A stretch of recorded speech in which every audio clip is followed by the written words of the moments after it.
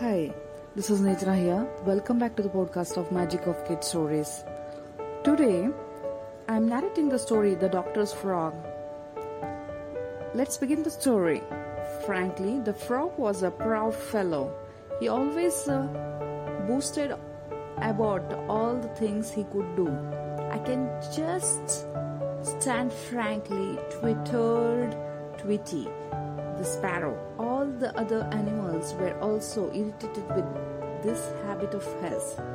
Whenever anyone saw Frankie approaching, they would go to other way.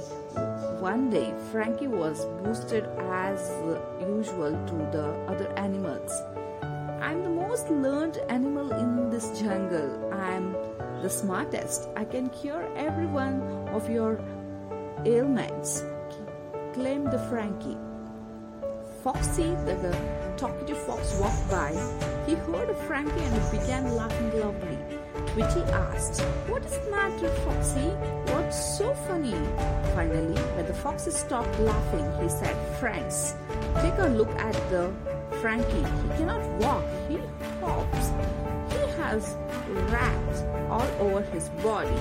If he cannot cure himself of his ailments, how will he help others?" All the animals looked at the Frankie and laughed aloud.